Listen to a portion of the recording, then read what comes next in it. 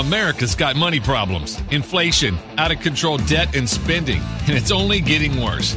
But there's hope. Solving America's money problems, 1 hour at a time. It's time for Good Money with Tho Bishop. Good morning. This is Good Money with Tho Bishop. I am the aforementioned Tho Bishop, and this is a product of the Mises Institute. MISES.org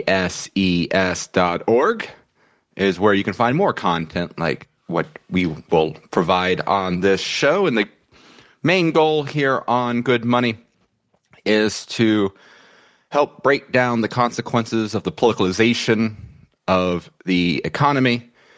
And for this week's show, coming off of Independence Day, and I hope you and yours had a great one. Tuesday, Independence Day, always creates for an interesting dynamic for the work week.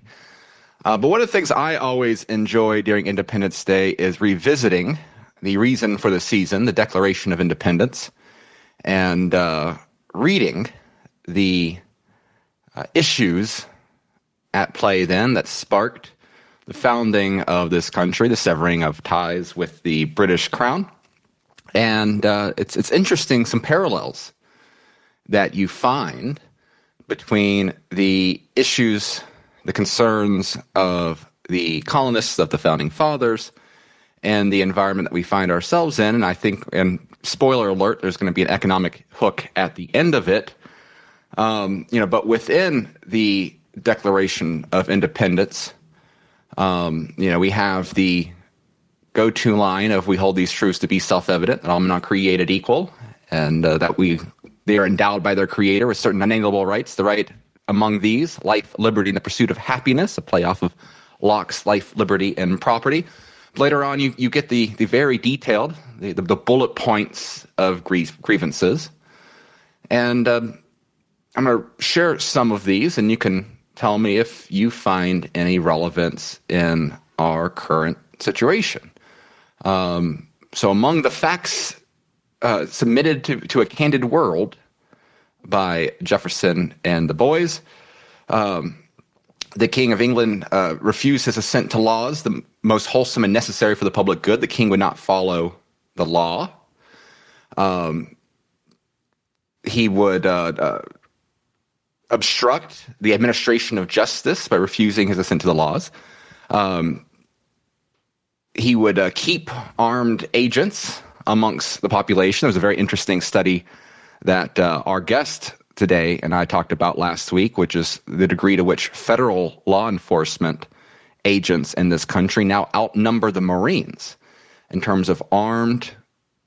We're not talking about the armed forces, but armed divisions of, the Department of Education, the IRS, all these interesting internal agencies that now have for themselves a SWAT team or two, and it's a very interesting internal guard that are spread all around this nation.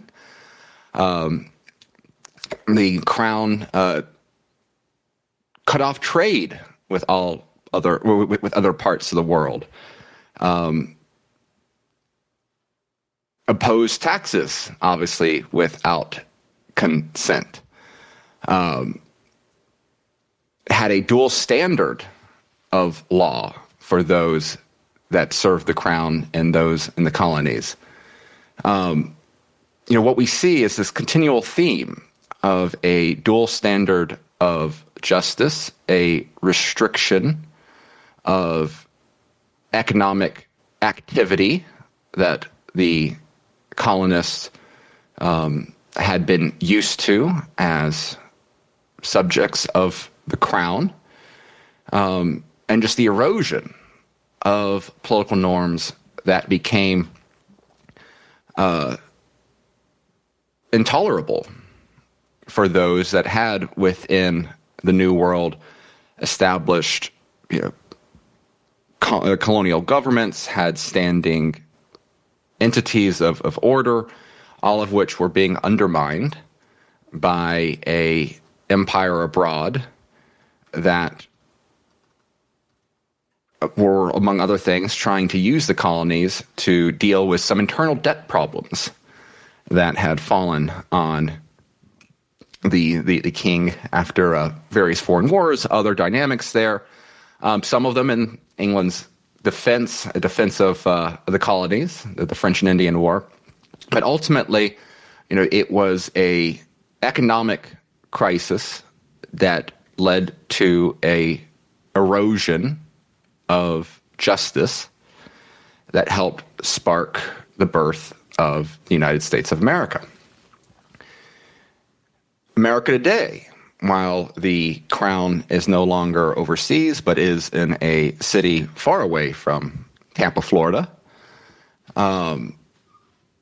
we are seeing a lot of the same dynamics, and in particular, the burden of debt from the decisions of our contemporary crown are a real problem that affect us in a variety of ways. In fact, they've become such a problem that yesterday in the New York Times, of all places, the editorial board, so this wasn't some token, conservative Wall Street Journal type that they occasionally allow into their opinion page, but the editorial board of the New York Times had for relative to the standards of the New York Times, a pretty decent article breaking down these brewing economic problems, the title of which is America is Living on Borrowed Money, and that is certainly the case. The American debt clock at this point stands north of $32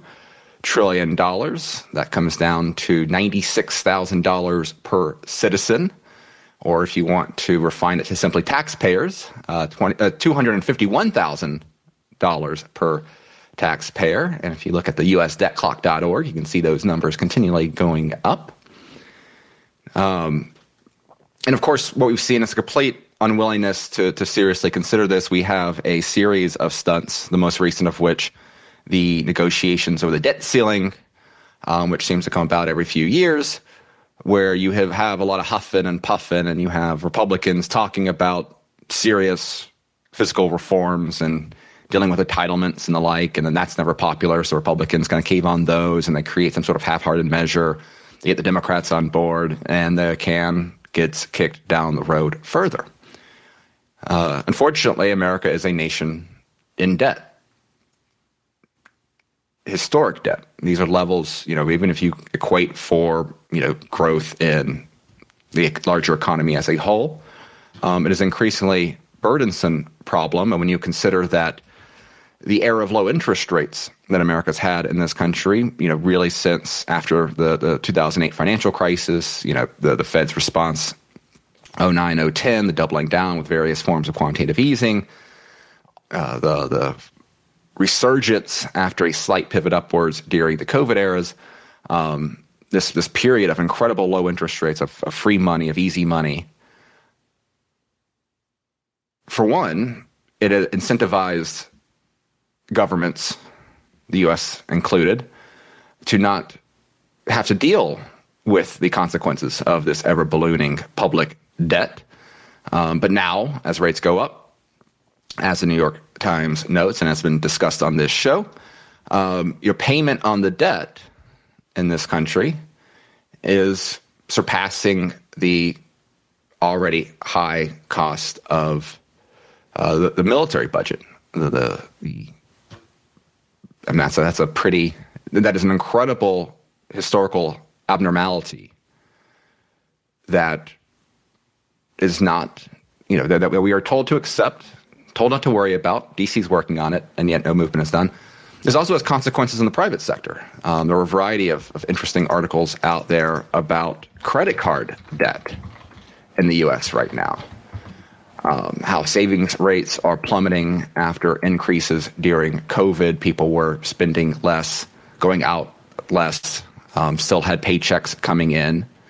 Savings went up during that period, but are quickly being drained away, in part because of the prices of everything going up, but also because of habits that our financial world has created over this past decade. So we're going to be looking into this issue of a debted nation with Ryan McMaken, my co-host on Radio Rothbard. So stay tuned.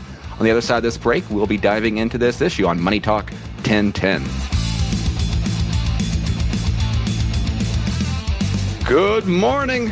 We are Good Money on this Thursday morning. I am your host, Tho Bishop.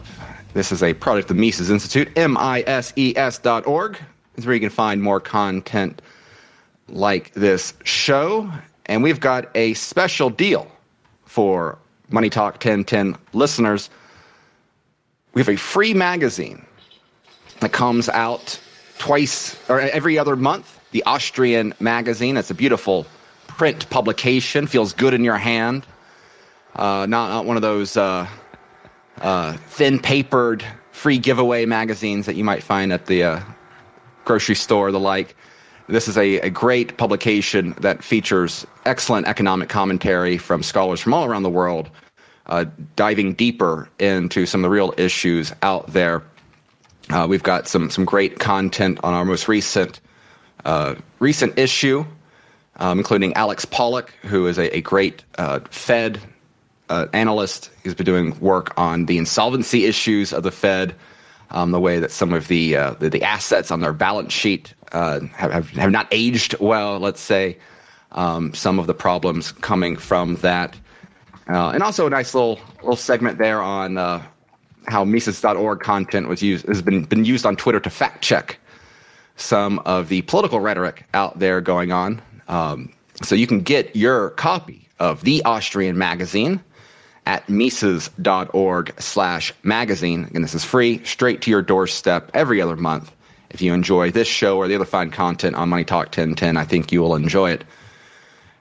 The editor-in-chief of the Austrian magazine is our guest for today's show, my co-host Ryan McMaken on our podcast Radio Rothbard, available on all major podcast platforms, where every week we kind of look at the news cycle, touch on matters of politics, matters of history, sometimes some economic content from now and then.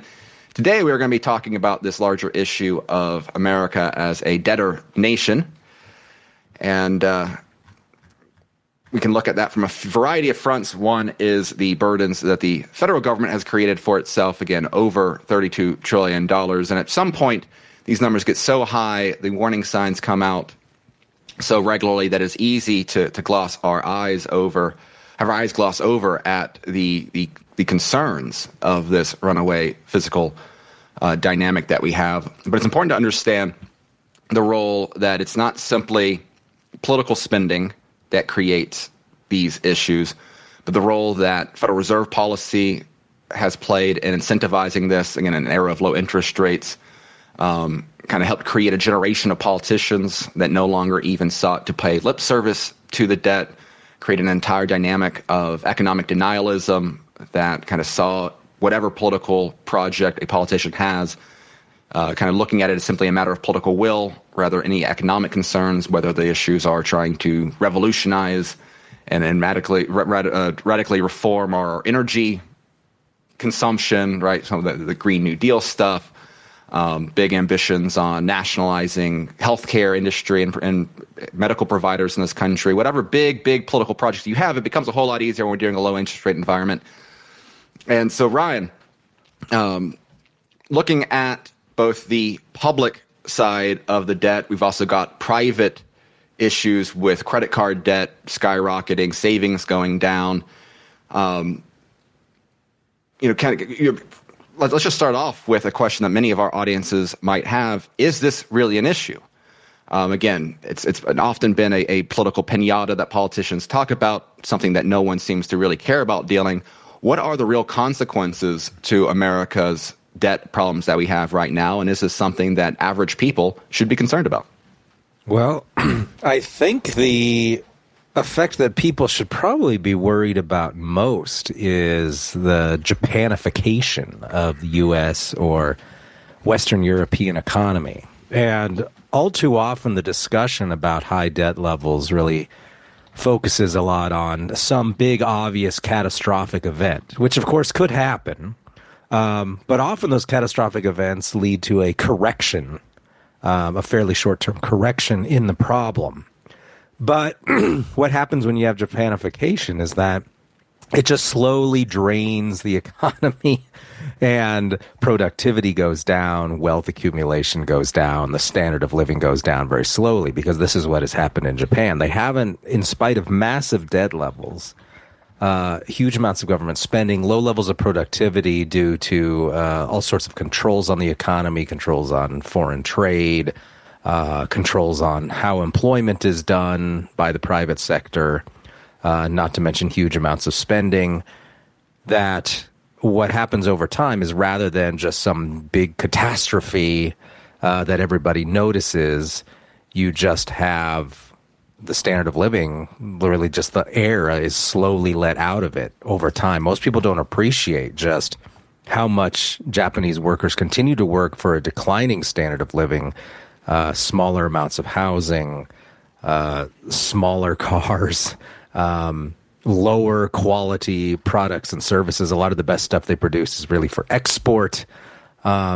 But people think Japan is like one of the richest countries in the world. But if you were actually to calculate which countries have the highest standards of living, the highest disposable incomes, Japan is not even in the top 10. It's not near the top of the list. And it's been getting worse over time as it declines.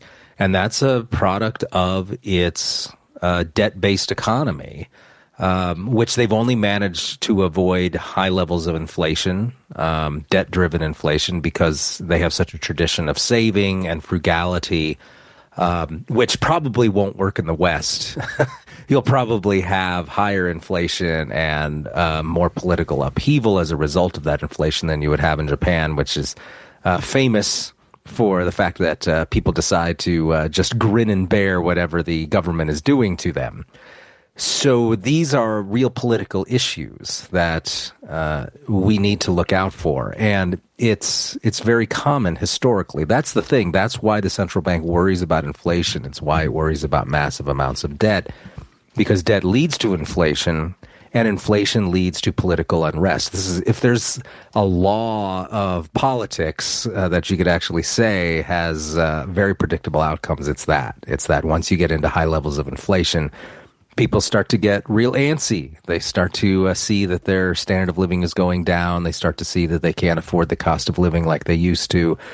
And that leads to unrest. And political powers fear that. So that's really kind of the end game of all of this. And we're really looking at our gradual progression toward that right now. There's different ways it could end. It could end in the Japanese way, or it could end in something more spectacular where you have more obvious political unrest, like something you had throughout Europe in the 1930s, for example. So there's a few different scenarios, but the fact of the matter is that, as you noted earlier, right, in the age of absolutism, the 17th and 18th century, you had these monarchs who spent profusely on wars. Same was true in France as well. I mean, it's not an accident that the Bourbon monarchs were hugely in debt when the revolution happened. That's all tied to massive debt levels and the resulting inflation. So that's something you need to be aware of, and you can't just pretend it's never going to happen and that you're just going to grow yourself out of it, and that is really just something that doesn't matter and you don't have to worry about it. At some point, you really do run out of money or run out of the ability to just keep printing more money to cover your shortfall. So that's something we need to be aware of. Yeah, that boiling frog dynamic where if people, it is easy for people not to recognize what is really going on in an interest rate, low interest rate environment like the Fed created for well over a decade, something that was been, imported or exported around the globe, creating a global debt problem. The ways that when we think about resource allocation, or makes it so much easier for the government's role in various sectors of the economy to grow and grow without it being seen as an obvious problem.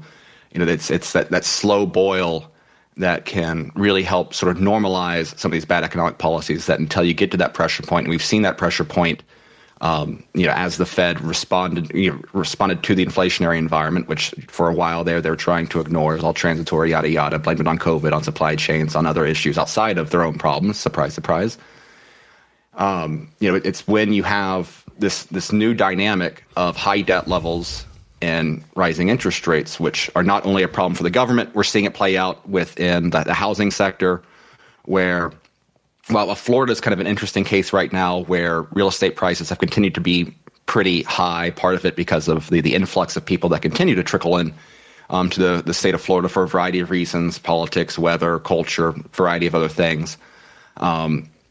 You combined housing prices that are still high with mortgage rates, or in other parts of the country where housing prices are going down, and yet the real cost of housing is kept up higher for buyers that rely upon lending because of because of interest rates. A 7% mortgage on a $150,000 house, is a lot less attractive than $200,000 house at a 3% interest rate. It's a whole different dynamic that Americans are having to deal with right now. You see it reflected in credit card rates. I mean, and there's been such an expansion in the way that different financial products have been offered to consumers, right? I mean, you can put on your Walmart delivery shopping list. You can put it into a variety of interest-paying payments now. You can buy pizza on credit at this point, and you combine that with this rising interest rate environment. It's a whole new level of pressures, and that kind of feeds into this larger dynamic where the economic environment that is a product of deliberate fiscal policies sets into place different cultural dynamics, and it creates this really disturbing issue where if you were someone who is a big fan of Dave Ramsey and kept saw credit cards as the devil and avoided taking on debt during the 2010s, while that you're kind of being played as a sucker because you weren't being able to take advantage of this credit environment. People catch up to that. They over binge on debt, and now they're dealing with the pressures of a whole new interest rate environment. The way that the economic incentives that policymakers have created have warped the way that so many of us interact with this real economy is a major problem, and one that is not easy to break once you have behaviors kind of set in as a nation. Yeah, that's something that needs to be noted as well, is the fact that people had the impression that there's really no cost to massive amounts of spending because interest rates remained low for a long time.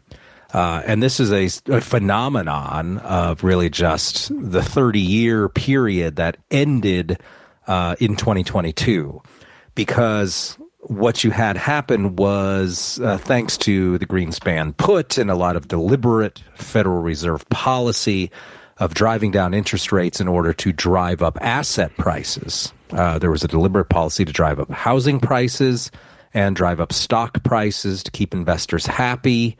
And that was done partly through ensuring that interest rates were low as a policy of the central bank. And so that did lead to inflation. It led to asset price inflation. If you ever complained that home prices were going up too high as a first-time home buyer, you were noticing that inflation. It just hadn't manifested itself yet in ordinary consumer prices much until 2022. But it was there. The inflation was there, and money creation is unpredictable. And so you just didn't really know where it was going to manifest itself or when. It ended up manifesting itself in 2022 with 40-year highs in year-over-year inflation growth. But for that 30 years right up to that, it seemed like money was free in terms of massive amounts of new debt. So new government debt, new credit card debt, buy a bunch of houses and rent them out sort of debt, because interest rates are very, very low. And that gives a false impression that you can just keep creating money and you can just keep going deeper into debt and there isn't really any cost. And people are starting to now encounter that, it turns out there is a cost to outrageously high home prices because now my mortgage is at 6%. And so that's a big problem for me unless prices come down significantly.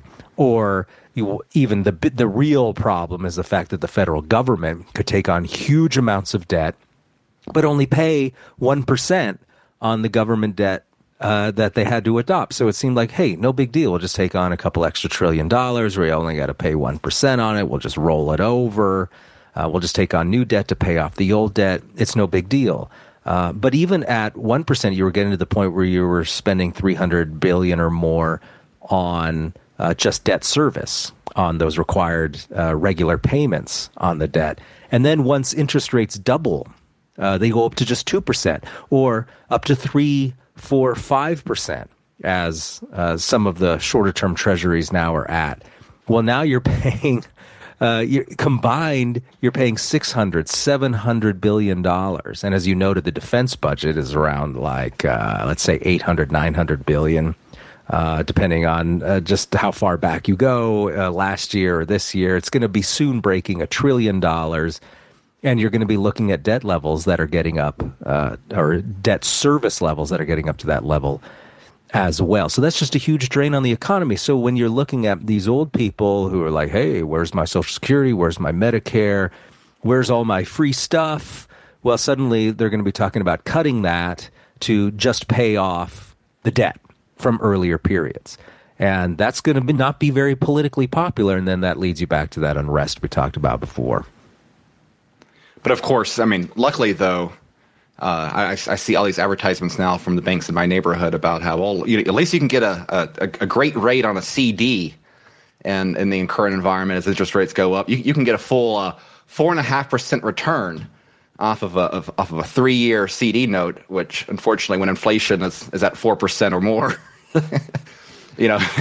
don't know how much that really helps people trying to find a safe haven in this environment. And of course, that's one of the interesting problems that we have right now, is that even when we think about the inflation periods of the 70s and things like that, the healthy economy, you could still still find a CD that outpaced the value of the inflationary pressures out there. Or you think about the mortgage payments back then, you were dealing with a lot less inflated of a housing stock and this, that, and the other. And so this is really a entirely different environment that we have right now. And I think that's something that it can't be emphasized enough, is that while problems like inflation,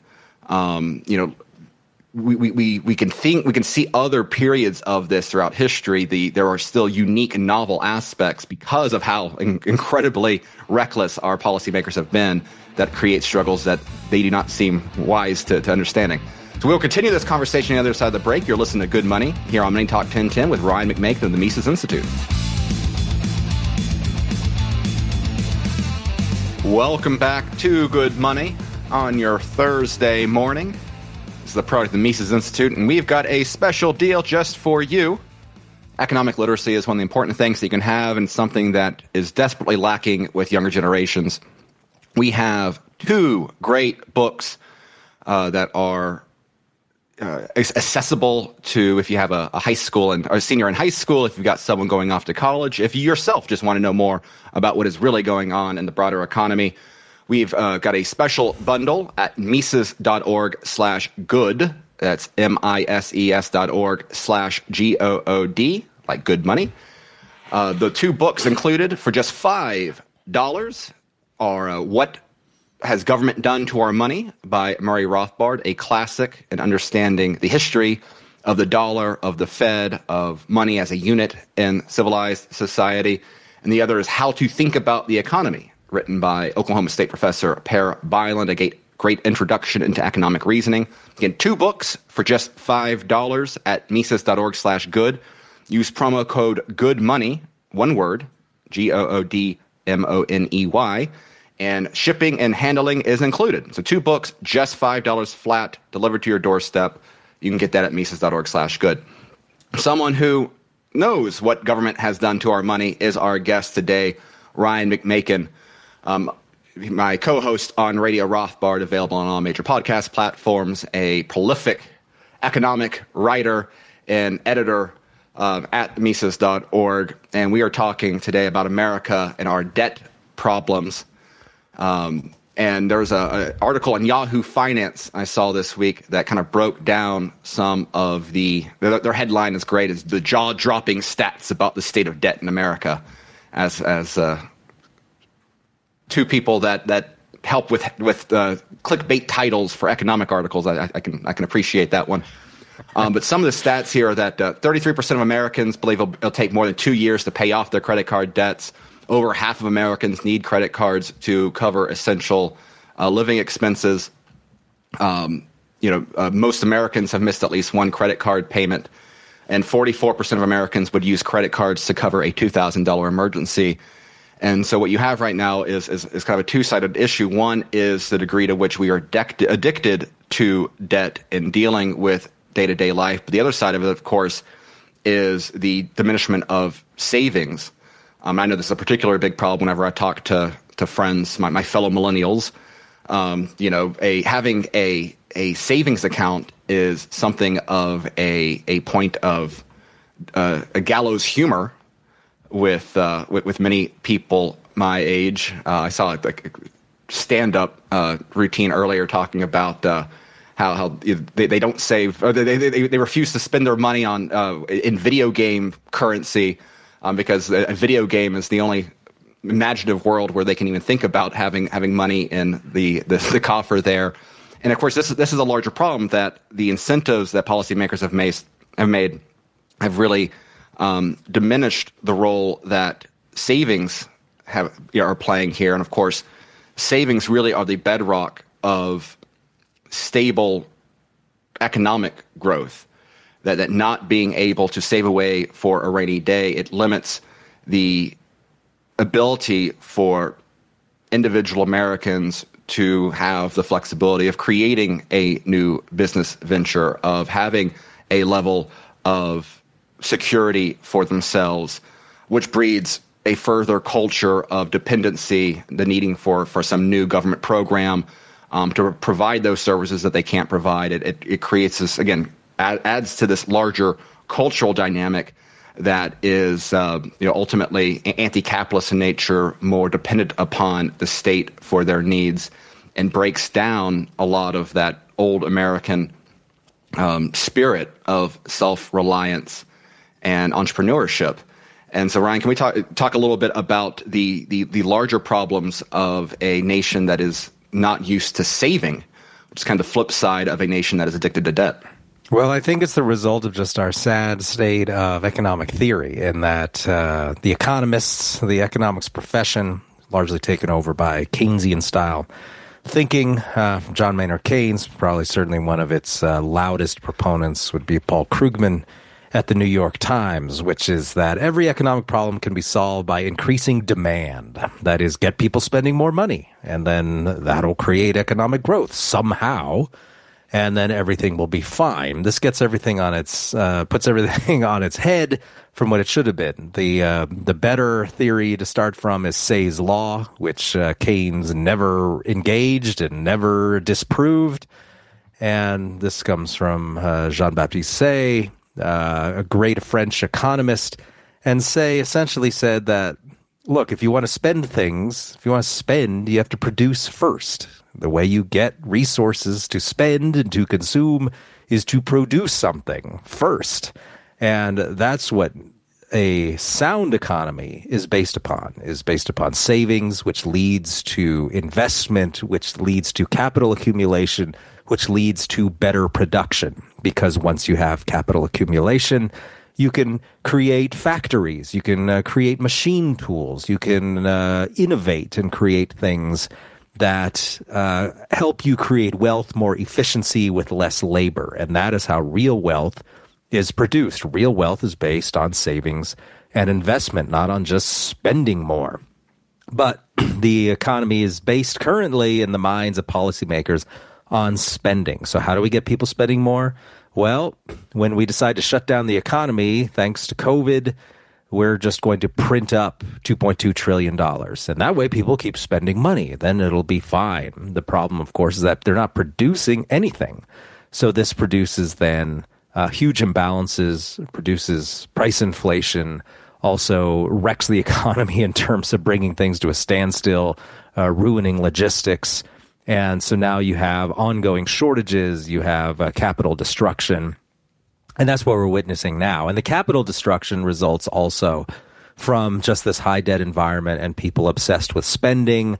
And they've got this fear of missing out if I don't spend, if I don't put all of my money into the next get-rich-quick scheme instead of simply saving it for a medium or long-term period.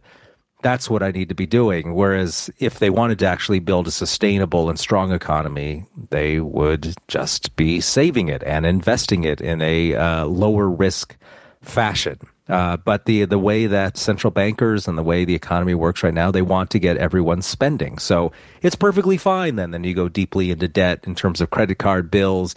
You're putting 60% of your household income toward paying your mortgage on your 900 square foot house.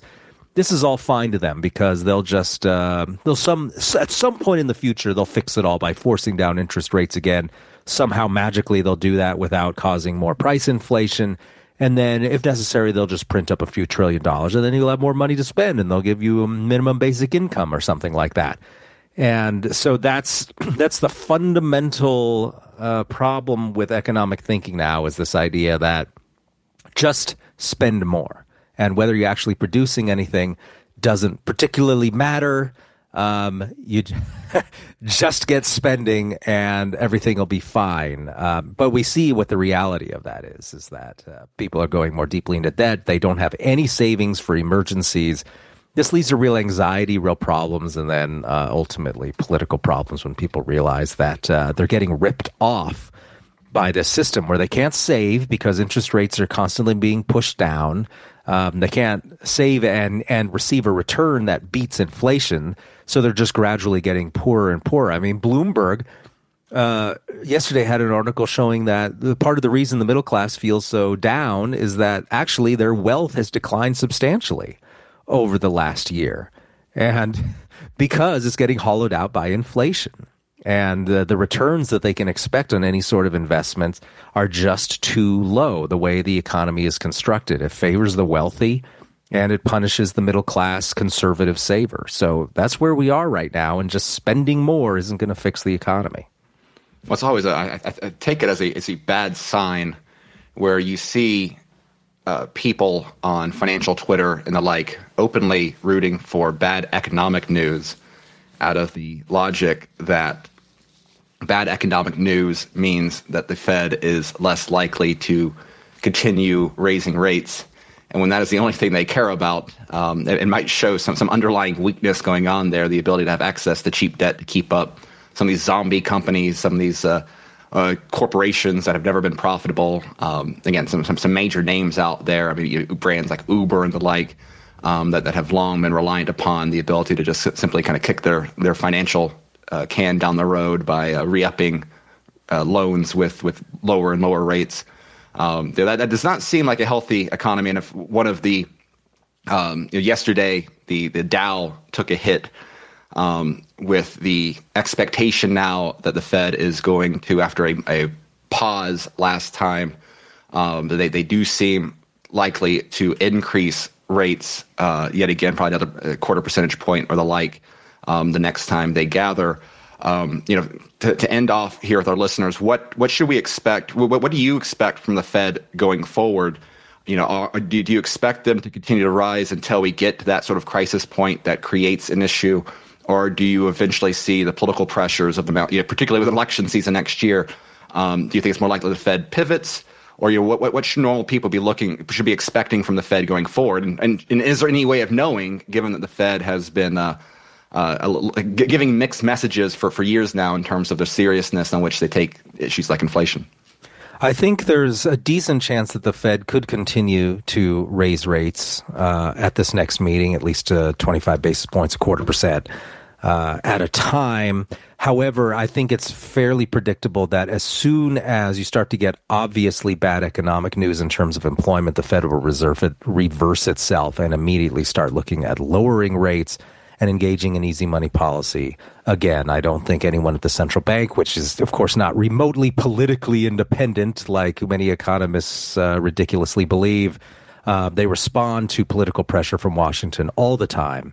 And if you start to get rising unemployment, you start to look like you're in some sort of economic crisis, which we are in a slow-mo crisis right now. But because of the relatively strong job numbers that still persist, they can make the case that, hey, everything's fine, so maybe we can hold rates or increase rates slightly. So I think that could persist for a few more months, but I think once the numbers really weaken, then just get ready for another round of easy money, and that's just going to perpetuate the crisis into the future. More kicking the can down the road. Yeah, the degree to which communication tools and the ability to gaslight the public is the core of the Fed's management policy tools that they have right now is certainly something fascinating. But thank you, Ryan, for joining us on this episode of Good Money. You can find more from Ryan McMaken at Mises.org, MISES.org. He is someone who writes on an incredible number of topics and the executive editor of the site. And so thank you for coming on, and always enjoy our conversations. We'll close up this episode on the other side of the break. This is Good Money here on Money Talk 1010. Welcome back to Good Money and our final segment on this Thursday morning. If you're out there dealing with the I-4 traffic, thank you for tuning in. Hopefully that'll be cleared up sooner rather than later. Though I know I-4 traffic is no joke on a good day, much less when half of it is shut down. So my thoughts and prayers are with those dealing with that on your morning commute right now. Again, the Good Money is a product of the Mises Institute, MISES.org, is where you can find more content like this. On our front page today, we've got a diverse group of different issues. Always during 4th of July week, we always have a few articles dedicated to American history, which I think is an important lens to have when trying to navigate whether contemporary economic environments, contemporary political environments. There's a wisdom that comes from knowing the past, and it's something that is not always, we are dealing with a far too often a intellectually uncurious society generally, and history in particular is a subject that there's always an element of ideology that goes into, and this is neither a criticism, or some moral aggrandizing. No matter what perspective you have, there's always an element in which understanding the facts and details of historical period requires some form of lens to view it by.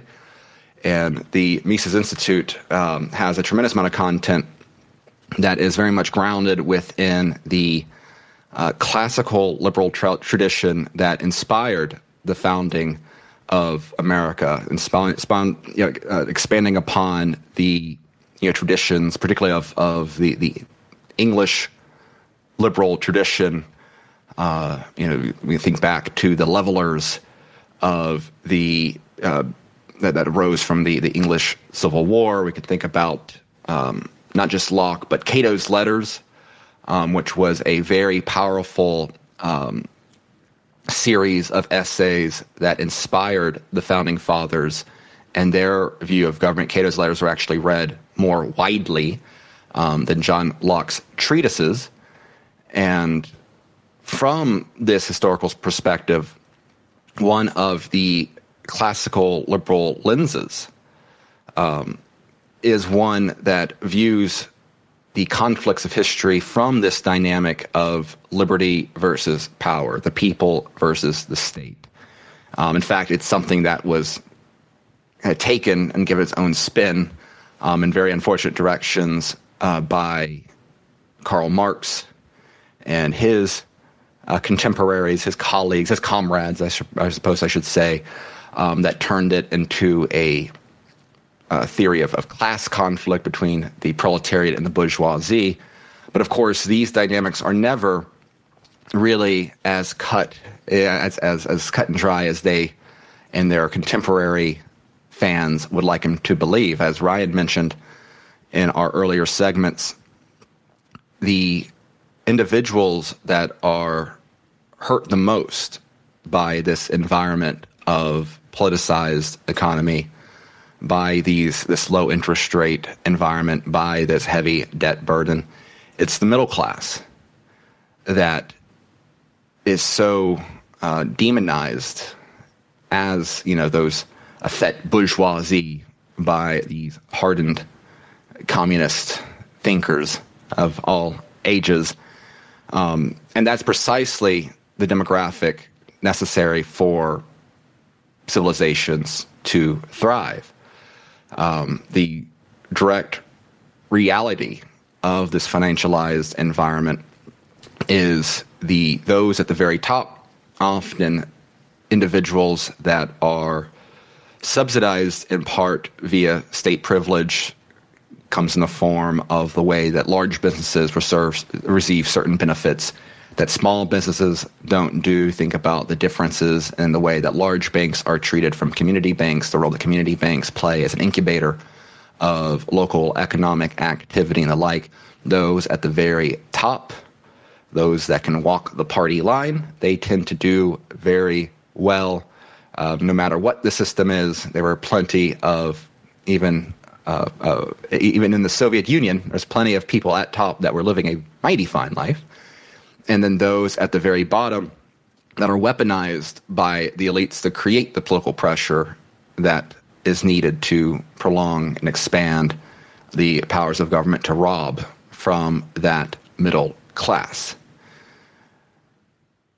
That dynamic of history is one that I think really sparked some of the best political traditions in this country. And I'm not talking about party, but rather the defense of laissez-faire, the defense of sound money, the defense of addressing the cronyism and the corruption that comes with the politicalization of the economy. These were the anti-federalists after the American Revolution. These were the Jacksonians of the 1800s. These were the Bourbon Democrats and the like. And ultimately, what is necessary is for a citizenry that respects these traditions and promotes these traditions. That is our purpose here on Good Money every Thursday morning here on Money Talk 1010. Thank you for listening this week, and we will see you next Thursday for another great episode. Find more content like this at Mises.org, MISES.org.